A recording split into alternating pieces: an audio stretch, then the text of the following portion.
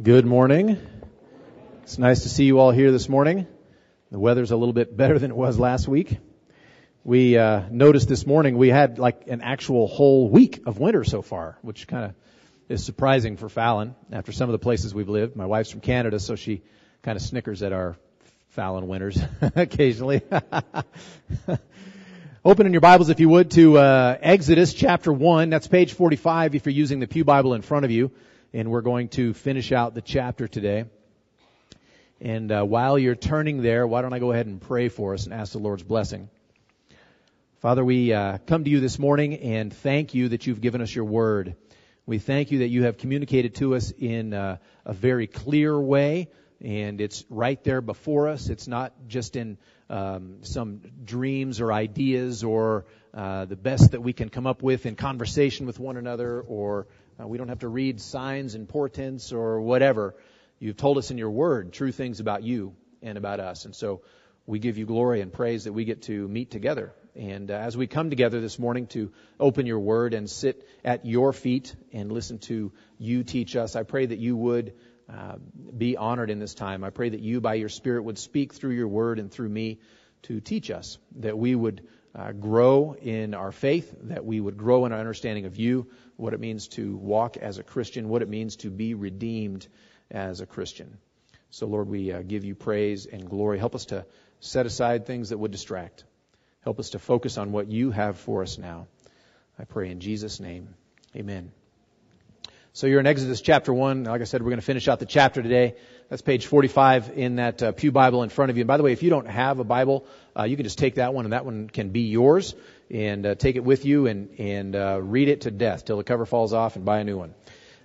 So, many of you have gone to college and you've experienced the dorm life and kind of the things you learn in college and the things you think you already know because all of a sudden you're a college student. And I remember very clearly all of the wisdom that poured forth from me and my freshman friends when we were new students at Moody Bible Institute in Chicago, and we would talk about things like marriage and how marriage should be done.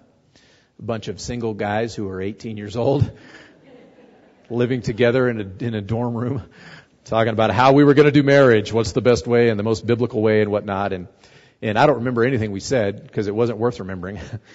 But I'm sure it wasn't worth remembering. But after more than 21 years of marriage, I might be able to say something to those 18-year-old boys or to myself back then, but alas, I can't quite do that. So I'm going to say it to you guys. Actually, we're not talking about marriage today, but there was another topic. My freshman year, I remember at Moody Bible Institute, we had this class called Christian Life and Ethics, and it was a basic theology class. It was kind of an introduction to the Christian life and Christian ethics. And here we were again, a bunch of freshmen, and our professor was leading us through, trying to help us think through these different things, and we talked about this issue of like an idea of situational ethics is what we were kind of talking about. And is it ever right to kind of raise one commandment over another commandment? Like maybe what if they come in conflict? Is that possible? Or how do you work that together? What's the Christian way? What's the biblical way? What would Jesus do in that situation? And so we very confidently, I was on the side that very confidently assumed that, you know what, there's never a situation where you might, for example, be where it might be the best thing to lie. And I was very confident of that and made that statement very strongly. No, God always provides a way out, right? And there's a way where you never have to speak untruth, or you never have to let someone believe things that are not true, or lead someone to believe things that are not true. And God will always show a way that you can be consistent regardless of the situation in that regard. So that was my Christian Life and Ethics class. Well, then I had another class. It wasn't that year, but it was a little bit later, with Dr. Sauer, who's one of my most respected professors. He was kind of my pastor for the couple of years I had him. He was a professor of Greek, and he taught other New Testament books and whatnot. Great man. He had been a Marine Corps officer in Vietnam. And so we were talking about the same issue with him. And he had a very different take than those 18-year-old boys in the Christian Life and Ethics course. He said, you know what? If you have the opportunity to deceive your enemy, you do. Absolutely. And he left it unsaid, but being a Marine Corps officer, he was thinking you deceive them to lead them into a place where you can kill them, you know. But But he was talking about wartime, and he was talking about situations like that where, no, if you have the opportunity to deceive your enemy, you do it. You're not going to broadcast your movements. You're not going to broadcast your positions. You're not going to put it up on the internet so that they can track you with GPS and whatnot, right? You deceive your enemies. And so, what was I to do? Here, Dr. Sauer knew a thing or two about stuff like that, and my Bible professor teaching the Christian Life and Ethics class knew a thing or two about that also. And so, what was I left to do? Well, we're going to address today that topic exactly, and we're going to talk about these midwives, and we're going to see what they do and the choices they make, and then we're going to look and see what God's response is to those choices. So, again, we're in Exodus chapter 1, and we're going to be working our way through here, through verses 8 through the end of the chapter. And I'll start off here with verse 8. Right, if you remember from last week, in verse 7 particularly, talked about how the Israelites, the Hebrews, had multiplied greatly, right? They were spreading like crazy, and they were filling the land, and it was very noteworthy. And God used all kinds of descriptors to talk about just exactly how much they were multiplying, and it was miraculous. It wasn't just like they were having lots of kids. Like it was powerful, it was miraculous the way they were spreading, so that the land was filled with them, as he closes with verse 7. Verse 8 says, "Now there arose a new king over Egypt who did not know Joseph. And he said to his people, 'Behold, the people of Israel are too many and too mighty for us. Come, let us deal shrewdly with them, lest they multiply. And if war breaks out, they join our enemies and fight against us and escape from the land.'" And so we see that Pharaoh had a couple of problems as he looked at this situation. Obviously, Pharaoh is the king of Egypt. He's the leader of the land. He's the one in charge of what's going on there. And he looked at this multiplication of Hebrews, of Israelites, and he thought, man, this is going to be a problem. And the first problem that he saw, first of all, was just that there were too many Hebrews, right? He said, what if they multiply and become too many and mighty for us, right? Come, let us deal shrewdly, lest they multiply, right? So the too many of them, right? That's a problem in and of itself. He didn't want to become outnumbered by these foreigners who were living in the land. He didn't want them to outnumber the Egyptians. Now, we don't have any indication that the Israelites ever did actually join a foreign army or grow so numerous that they decided to flip the tables and kind of take over the land or anything like that. We don't see anything like that from history, but that was his fear, or at least that was what he stated as his fear. And many commentators believe actually this was a fear tactic that Pharaoh was using. He was trying to whip the people up into a frenzy of fear so that they would hate the Hebrews and they would be willing to go along with whatever Pharaoh decided to do and do to these Hebrews, to these Israelites who were in the land. So he was trying to create enough fear amongst the populace that he could then enact his own agenda, and there'd be no squabble about it. No one would turn against him. No one would give him a problem about it at all. And so it seems like it was kind of a fear tactic. He wasn't actually afraid of them. He just wanted to oppress them. He wanted to make use of them for his own ends. And of course, fear tactics are used by politicians nowadays. You might have heard one or two mentions of that in the last 6 months or 12 months or 18 months. We need to be wise, and we need to think clearly and not be led by those who would just make us be afraid of something and then go along with what they want to pass, what they want to do, what they want to bring about as a result of this situation, of this fear that they've created. What's happening is they're playing on emotions, right? They're playing on your emotions and causing you to be led by your emotions. And by the way, this doesn't only happen in politics. This happens in theology too.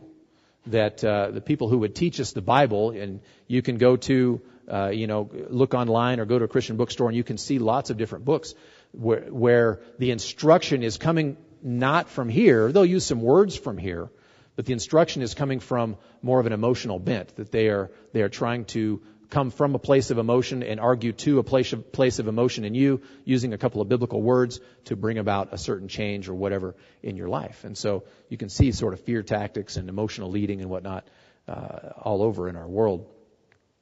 And so Pharaoh wasn't a fool, though. He was arguing against there being too many Hebrews, but he wasn't a fool. He didn't want to kill them all entirely because they were his workforce, right? They were his slave workforce. And so he didn't want to get rid of them entirely because then they'd have to do the work, and that doesn't work out, right? He had these people who would do it for cheap or for free, and so he had a second problem. Not just that there were so many of them, because he could have solved that by just killing all of them. That's not what he chose to do. He had a second problem, and the second problem was that they might escape. He didn't want there to be too many, but he didn't want them to leave either because they were the workforce. And so he says there at the conclusion of verse 10 there, lest they join our enemies, fight against us, and escape. We don't want them to leave. We want them to be here because we need someone to do the backbreaking labor that we really don't want to do. And so that was his second problem. And he didn't want them to escape, didn't want them to ally with an invading army and then be able to get away or whatever. And so he wanted them to remain in a manageable number, but he also wanted them to remain in the land and continue to working. And so one commentator kind of helps us understand Pharaoh's position in contrast to God's will. Okay, you got Pharaoh's issue versus God's will. And I quote, Pharaoh's two concerns as an administrator, that they were too numerous and might leave the country, set him in direct opposition to God's two promises to Jacob. What were those two promises? That a company of nations would come from him, numerous, and that God would give them the land of Canaan. This sets the stage for the battle between the God of creation, who said, be fruitful and multiply, and of history, because he also said, I will give you the land. Confrontation between that God and the great and powerful Pharaoh. And so you're going to have a major world-class battle being set up because Pharaoh is stepping directly against God's desires for the people of Israel. So Pharaoh complains about these two problems, but his problem really is that he's setting himself against God. He's going directly against God's will. And so he comes up with a couple of plans here. We have plan A, right? He comes up with plan A to solve this problem. Remember, he doesn't want to kill them all. He doesn't want them to be too numerous, but he also doesn't want them to leave the land. They need to be manageable. And so his plan A is he's going to increase their forced labor. Verses 11 through 14 read like this. Therefore they set taskmasters over them to afflict them with heavy burdens. They built for Pharaoh store cities, Pithom and Ramses. But the more they were oppressed, the more they multiplied, and the more they spread abroad. And the Egyptians were in dread of the people of Israel. So they ruthlessly made the people of Israel work as slaves and made their lives bitter with hard service and mortar and brick and all kinds of work in the field. In all their work, they ruthlessly made them work as slaves. They were inflicted with back-breaking, hard, difficult, exhausting labor that would keep them busy all hours of the day and into the night, would make them too tired for family. To have any time for family, they were trying to keep them from multiplying this way. And he goes to great lengths to talk about how heavy this affliction was, how hard the work was. Look, he says they were afflicted with heavy burdens. He says they were oppressed. They were, twice he says, they were ruthlessly made to work as slaves. Ruthlessly made to work as slaves. Bad news. Their lives were made bitter with hard service. They worked with brick and mortar and out in the fields and whatever heavy, hard, difficult, exhausting, painful kind of labor they could make them do, that's what they got to do.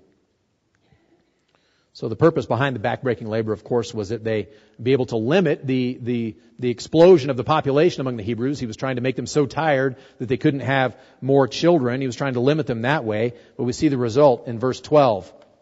Look at the beginning of verse 12 there. But the more they were oppressed, the more they multiplied, and the more they spread abroad. So the result is that the people multiplied and they spread. The more they were oppressed, the more they multiplied and spread. Pharaoh was trying to keep the men in the fields all day and all night, too tired to be anywhere near their wives and have more children. But the people continued to multiply, even in the face of that kind of hardship and deliberate sabotage of their family. They continued to multiply. And they did so much that the people grew more and more afraid of the Hebrews. Pharaoh's propaganda had already tried to paint the Hebrews in a very bad light, and they're a scary people because they're growing, they're multiplying, they're going to be too much, and look at what they're going to do. And now all of a sudden they're growing and they're multiplying even more, so the people are more and more scared. And so we have a real problem. Plan A backfires miserably, right? And so it's time for plan B. So he moves on, verse 15 and 16. Then the king of Egypt said to the Hebrew midwives, one of whom was named Shiphrah and the other Puah. And when he said to them, when you serve as midwife to the Hebrew women and see them on the birth stool, if it is a son, you shall kill him. But if it is a daughter, she shall live. And so that's his plan, is that plan B is for the midwives to execute the boys. The midwives are going to execute the boys. Pharaoh failed at controlling the conception of Hebrew children, so he's going to control the birth of Hebrew children. And of course that rings true today. We hear that and see that, and we live in a culture that does that. We live in a world that does that. And they would control either the conception, and if that doesn't work out, they will certainly control the birth of babies.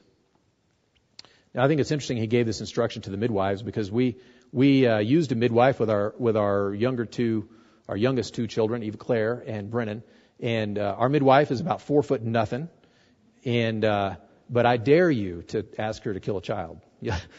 You'll have a fight on your hands, right? That's what midwives give their lives to the birth of babies. They give their lives for that.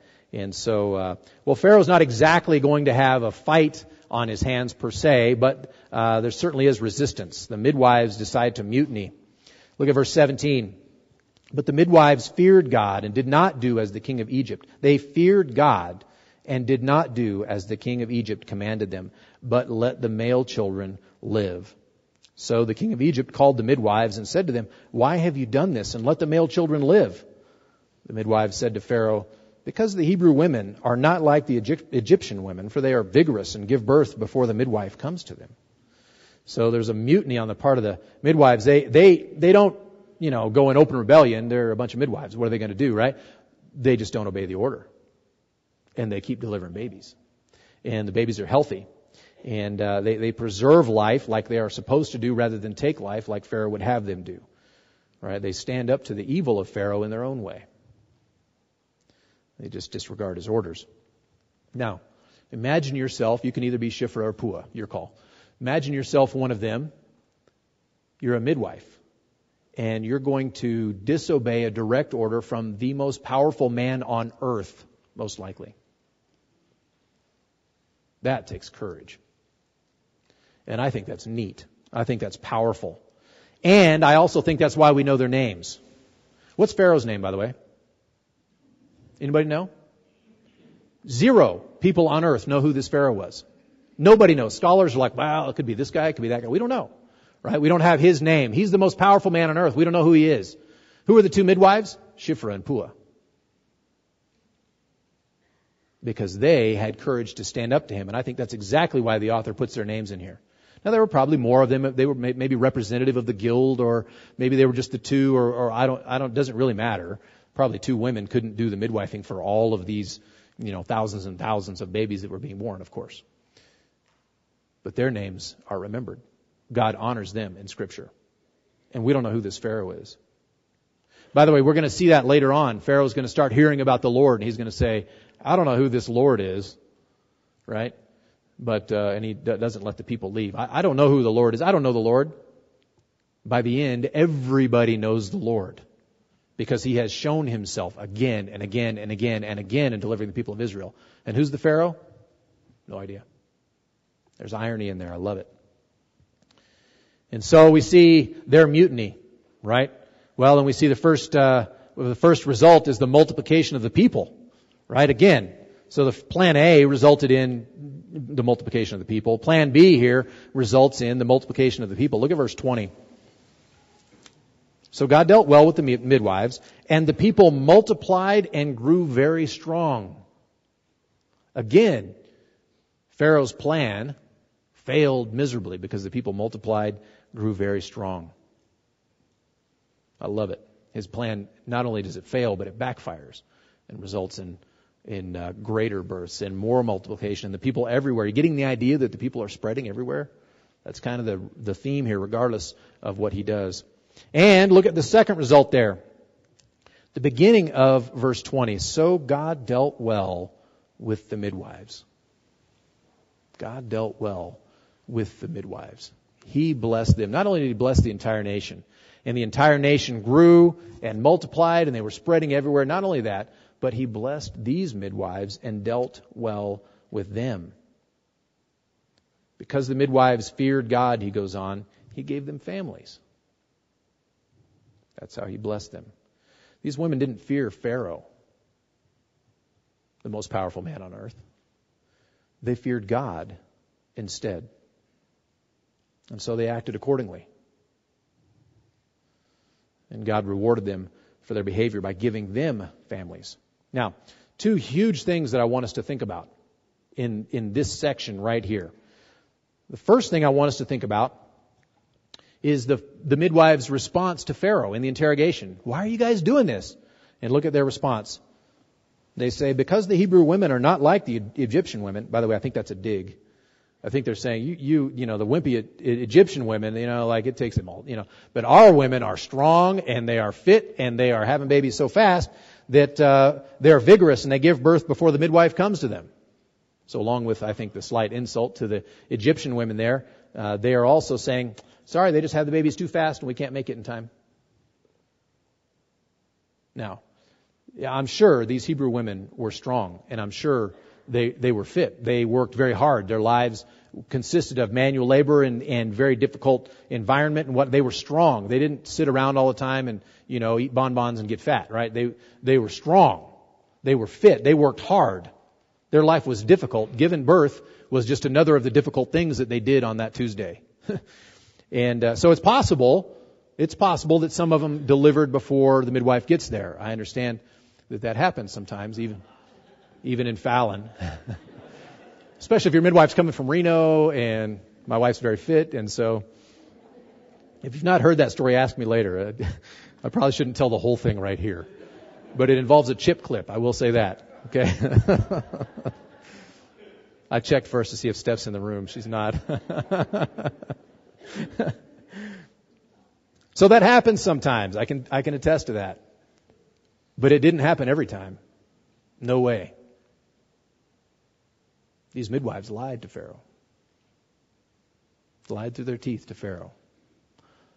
Asked a direct question, and they answered it with a direct lie. It was mixed with some truth, because I'm sure sometimes that happened. But it was a lie. What do you think about that? How do you reconcile that in your own mind? Because, okay, I could get it if this next verse didn't exist. If verse 20 didn't exist, I could get it. Okay, they did this thing. Can we all agree they did a good thing by protecting these boys? Absolutely. We would all do the same thing, right? Absolutely. That we would protect those boys at the cost of our own life. Absolutely. And then would we lie about it? But then you have God's response. Verse 20, so God dealt well with the midwives. They had not only saved the boys, but they lied through their teeth to Pharaoh about it. So God dealt well. Look at that. Verse 20 comes after verse 19 in most Bibles. The midwives said to Pharaoh, because they tell this lie. At the end of the lie, verse 20, so God dealt well with the midwives, and he gave them families. How do we think about that? How do we think about that? And so I was asking questions around the office. Everybody kind of got polled around the office this week, just so I could know what to say in the sermon, right? I asked them, did the midwives do the right thing? Of course. Everybody thinks the midwives did the right thing. Okay. Did they do the right thing by lying to Pharaoh? It's hard to think about in our classroom, in our Christian Ethics 101 classroom. That's hard to think about. In real life, if you're in that situation, would you have lied to Pharaoh? Yes, I would have. I'd lie through my teeth to him. You bet. Now, I'm not a very good Christian, so I'm not holding myself up as the standard, but I don't think that's the aspect in which I'm not a very good Christian. Well, think about what was going on here.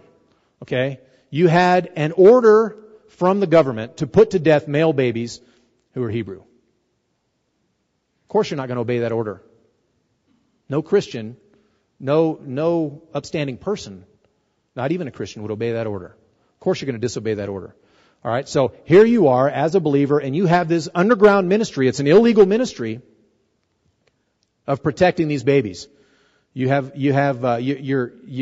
places to put them, places how to conceal their birth, and you've got this whole elaborate scheme maybe. But it's underground and it's against the law, and you're heading this thing up. And you get called on the carpet for it. So what happens if you tell the truth? Well, most likely, we never know what happens, what would have happened. But most likely what would happen is you would die. All of your midwives who were in cahoots with you would die. And your ministry of saving baby boys just ended. And every baby boy who's a Hebrew born after that died. I would have lied to Pharaoh also. For the sake of those baby children, absolutely. And God agreed. So God blessed them, treated them well, gave them families. Now we're going to get to Exodus 20. Exodus 20 is where we learn about the 10 Commandments. And one of the 10 Commandments talks about deception. You shall not bear false witness against your neighbor, is what it literally says. So we'll talk about that in great detail when we get there. But I do not think these women broke that commandment. I do not. And I would do the same thing. And I hope you would do the same thing. I mean, if you were in a situation where you were in a context where Christians are endangered by the government, and the government is going to come knocking on the door and checking to see if you're harboring any Christians. And first of all, are you a Christian? And if yes or no, are you harboring Christians? You should tell them no. I mean, if they ask if you're a Christian, that's a different conversation. But if they say, are you harboring Christians? Are you protecting God's people? Very weird for a pastor to say you should lie to them, right? But I think you should. I think you should. If you think about this context of what's going on.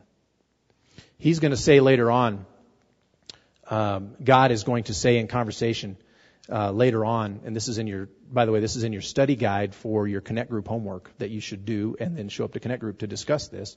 There's a verse in there listed where God talks about, Israel is my firstborn son, talking to Pharaoh. Israel is my firstborn son. Let him go. Because if you don't, I'm going to kill your firstborn son. Is that fair? It puts it in a different plane. You're dealing with a power struggle between Pharaoh himself and God himself. Pharaoh has already placed himself directly in God's sights when he wanted to limit the numbers of people of Israel. When God told the people of Israel, I will multiply you and make you many great nations. I'm going to multiply you. That's the way I'm going to bless you. And Pharaoh said, no, I'm not going to let that happen. Bad news to stand on the opposite side of God on that one. And second of all, I'm going to give you the land of Canaan. And Pharaoh saying, no, I'm not going to let the people leave Egypt. Strike two. That's bad news. Pharaoh is placing himself in direct conflict with God himself. It's bad enough that he's doing these things to the people of Israel, that he's hurting them, that he's threatening them and whatnot. But he's in battle with God. And that's not a place you want to be. By the way, the Bible says that the way we're born, apart from being Christians, we are actually God's enemy. We're not as powerful as Pharaoh. And people will remember our name probably. They don't remember Pharaoh's, but they'll remember our name. But we are God's enemy naturally because of our sin. We're born at enmity with God. And that's not a good place to be. And some of you are still in that place of enmity with God. But God's not content with that. He didn't just leave it there. He sent His Son. That's why we talk about Jesus so much. Because that's the way you, an enemy of God, can become God's child. Is because He sent His Son Jesus. To obey where you've disobeyed. To live a life of obedience where you've lived a life of disobedience. To go willingly to the cross to pay the penalty for your sin that you might be forgiven. This is what we talked about in Sunday school today. We talked about that great exchange, that my guilt for what I have done has been put upon Jesus. And Jesus was punished for it. All of God's wrath dumped out upon Jesus. And what do I get? I get forgiveness of my sins. But more than that, I get His righteousness credited to my account so that I can stand before God righteous because of what Jesus has done. Not righteous because I've done some good stuff in my life. Not righteous because I've done more good stuff than bad stuff. That's probably not true. It wouldn't work anyway. Righteous before God because I stand in the righteousness of Christ. And all of that happens, John says in John chapter 1 and verse 12, when we receive Him, when we accept Him. But all who did receive Him, who believed in His name, He gave the right to become children of God. Whereas we once were at enmity, we have the right to become children of God. That's the side I want to be on. And that's the side I want you to be on. By faith in Christ, you can be that. And you can go from being God's enemy because of your sin. You can go to being His friend, His child, because of Christ. So put your faith in Him. Trust in Him. That's the first important thing I want you to notice from this passage. The second one, did you notice how often the family comes up in this chapter? I mean, let's just work through it here real quickly and talk about how much the family is mentioned. Verse 7, the Israelites are multiplying beyond comprehension. Families. Lots of big families. Right? Verse 7. Verses 9 and 10, Pharaoh says he's afraid of them because they're getting too numerous. Too many babies. So he's afraid. Verses 9 and 10. He tries to work them too hard to have more children. Verse 11. Verse 12 shows us that God kept multiplying them incredibly despite all of their hardship, despite all of Pharaoh's best efforts. So verse 12, the families are getting even bigger. Verse 16, Pharaoh orders the midwives to put to death all the baby boys, an attack on the family. They don't do it. So in verse 21, God blesses the midwives. And how did He do it? He gave them families. The family is at the center of this whole thing. The family is what's at stake. The family is the way Pharaoh's attacking, and the family is the way God is blessing. Family's at the center of this whole thing. Remember the conversation in chapter 4 and verse 22 of Exodus between God and Pharaoh when He says, "Then you shall say to Pharaoh, thus says the Lord, Israel is my firstborn son, and I say to you, let my son go, that he may serve me. If you refuse to let him go, behold, I will kill your firstborn son." This is about God's family. Family is at stake. Pharaoh's getting into a fight that he's not going to enjoy how it ends. It's going to be bad for him, and it's going to be bad for the nation that he represents. So much for plan B. Plan C. Pharaoh ups the ante a little bit. Verse 22, then Pharaoh commanded all his people, which probably doesn't mean every single Egyptian. It probably means like the people in charge, the authorities, the law enforcement, his cabinet minister, whatever. It probably means his group of people who had some kind of power. Pharaoh commanded all his people, every son that is born to the Hebrews you shall cast into the Nile, but you shall let every daughter live. Now it's interesting. I don't understand Pharaoh exactly here. Because if you really wanted to limit multiplication, you would kill the daughters. They're the ones who have the babies. But he never does that. He's going after the sons. And I think it's a picture of his direct attack on God and God's people by going after God's son. That's a theme we see elsewhere in Scripture, right? Birth of Jesus. Who does Herod go after? All the baby boys, 2 years old and younger. And of course, God's own son, being the ultimate sacrifice, being literally his firstborn son, who is offered for you, who is offered for me. And I'm sure the enemy thought he was winning a very great victory when he finally had Jesus nailed to the cross. Little did he know. Little did he know that God had ultimately won the ultimate highest victory because our sins were piled on him. And we get forgiveness. And God raised Jesus from the dead, never to die again. So this battle is going to go on beyond Egypt. We're going to read about it for 39 more chapters going on here. And it goes on through the whole Bible. And it ultimately ends up with God winning at the expense of his own son. Pharaoh's plan A failed miserably, and plan B backfired on him too. What about plan C? Well, that's going to lead us into chapter 2. Plan C is going to be what's in effect when we get to chapter 2 and what all happens there. So we'll have to wait and see what happens with Plan C. But Plan C is the execution command is broadened. The execution command is broadened. So Plan A was the forced labor, increased forced labor. Plan B was the midwives to execute boys. That didn't work out so well either. Plan C is the execution command is broadened. So we don't know how Plan C works out yet. We'll get to that next week. And that kind of sets the stage for what's going on. But you see a large battle that's going on here between God and Pharaoh. And that kind of brings us to our points of application here. Things I want to think about. If you look at chapter 1 and you look at the context of the way Exodus is set up, this is a battle for the family. This is a battle for the family of God. Should it surprise us that the battle now is for the family? I mean, if you read the news, if you pay attention to, what's going on in any state in the union or around the world and things that are happening with gender and all kinds of stuff. I don't know how many genders you can select on Facebook now. I don't know why it's more than 2, but it's 30 some. I don't know.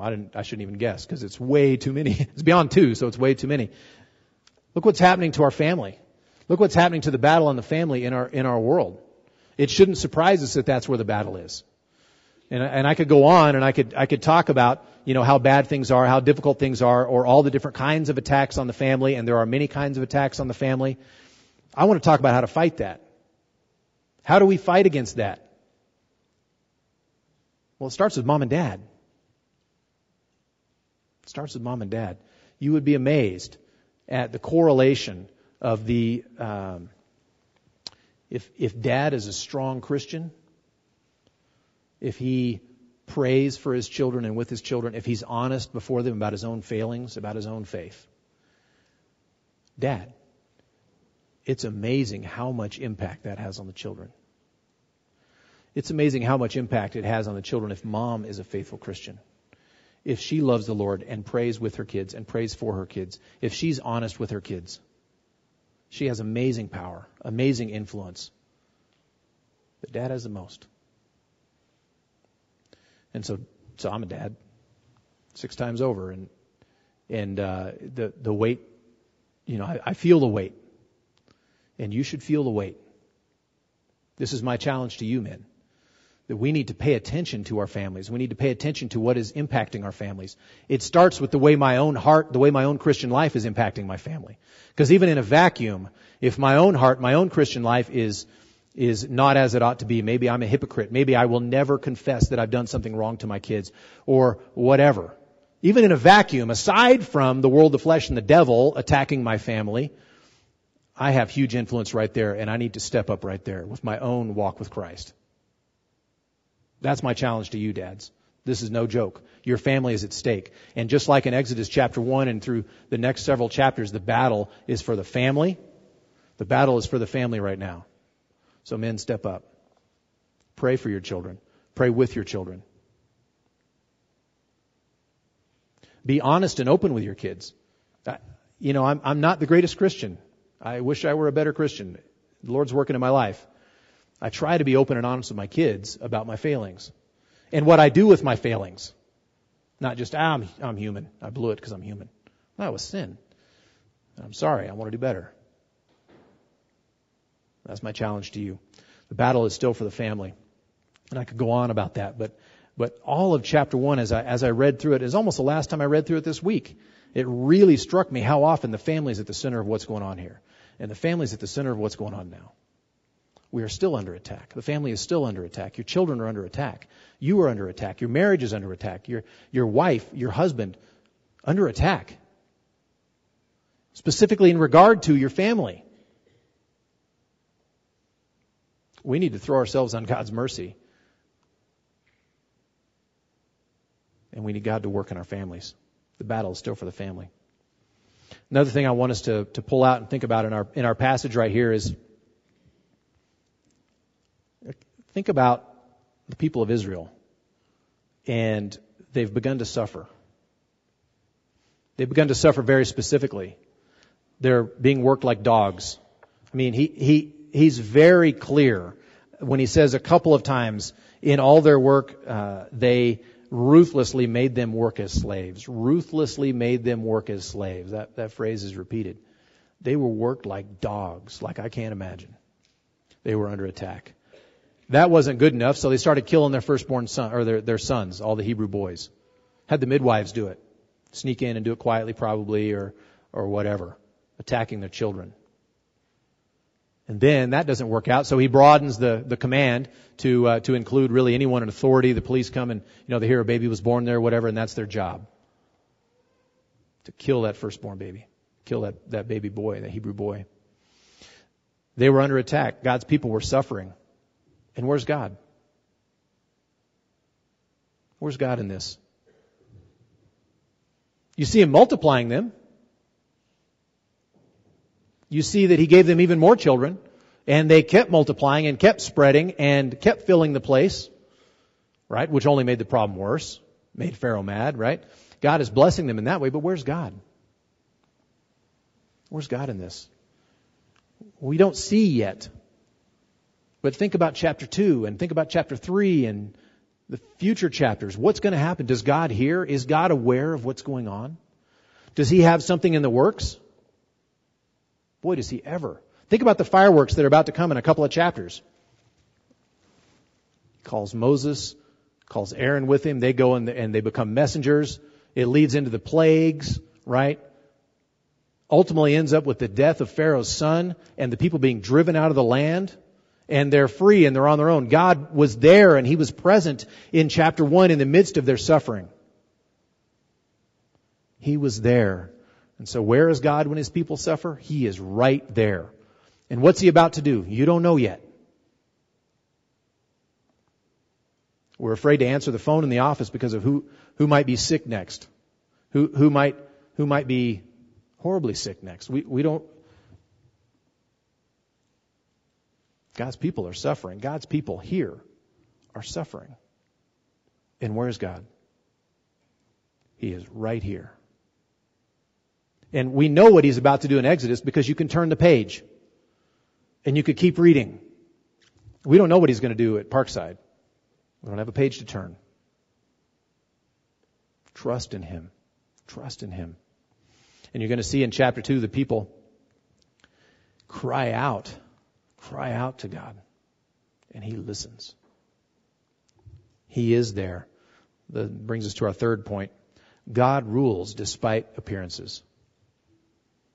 Boy, this must have looked bad. This must have looked bad. When you look at the people of Israel, and they're expanding, they're exploding, and the more people there are, the harder their problems get. They get to work harder. Now their babies are being killed. Now there's a general decree that all their babies are going to be killed.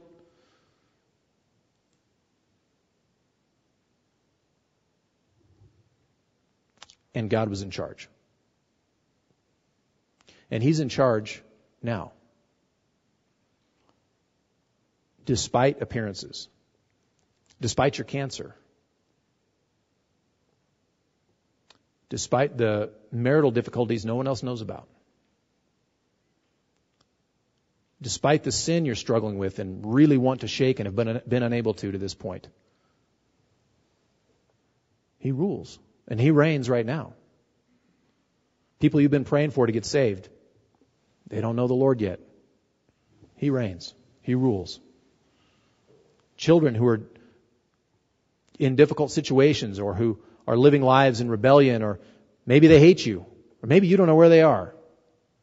And God reigns. Sarah Heaton has run off to join Islam and their fight, and God reigns. So that's my encouragement to you this morning from this passage. We see blessings, right? We see blessings because the people keep growing and keep multiplying and keep spreading. God keeps blessing them. And the servants who step up and defy Pharaoh, what does God do? He blesses them and He blesses them with families. God is at work Is that the way they were looking for it? I don't know. It doesn't say. I think they were looking for deliverance. I know they will be in a chapter or two. And God was at work. God was at work.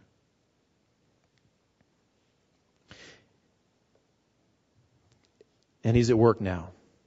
And if you will call upon Him, if you will cry out to Him, He will deliver you in His way and in His time. But He will deliver you. Come to me, all who are weary and heavy laden, and I will give you rest. Everyone who calls on the name of the Lord will be saved. There is deliverance. Maybe not in the timing you would like. Maybe not in exactly the way you would like. But God reigns. So that's my encouragement to you this morning. This is a heavy passage, and it talks about very, very deep things and close to home, family. And the message is, God is all set. I mean, if you think about it in terms of what's going to happen in the coming chapters, it's like God's winding up.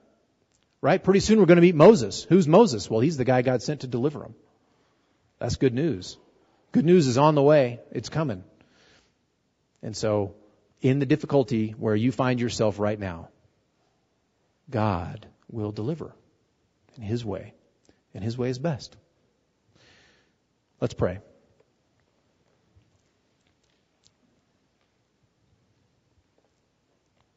Lord, you were working in that context in ways that I doubt the people understood. I doubt you were working in the ways they were specifically asking for, and yet you were working, and it is clear in this chapter how you have thwarted Pharaoh's plans again and again. And it wasn't the wisdom of the Hebrews.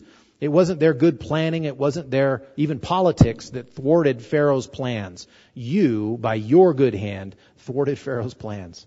And you weren't done. The fight was just beginning. And so I take great comfort, and I am encouraged by that fact. And I thank you that you got glory over Pharaoh, that you went to battle with him over firstborn sons, and that you came out gloriously victorious. And I thank you, most of all, that you sent Jesus, your firstborn son, to make me, an unworthy sinner, your child. I thank you for that. I thank you that you saved me, that you piled all my sin on Him, and you gave me His righteousness. You punished my sin in Him, and I get rewarded for His righteousness by faith in Christ. And so I pray that each one this morning would trust in Christ in that way, and if they do already, that they would glorify Him, that they would give Him very great thanks and praise for that salvation.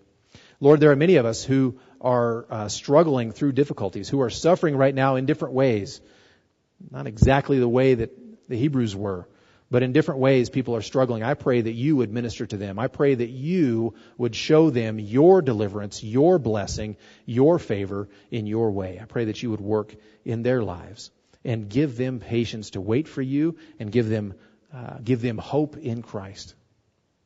And so to that end, may the God of hope fill you with all joy and peace in believing, so that by the power of the Holy Spirit you may abound in hope. Amen. God bless you all, and you are dismissed.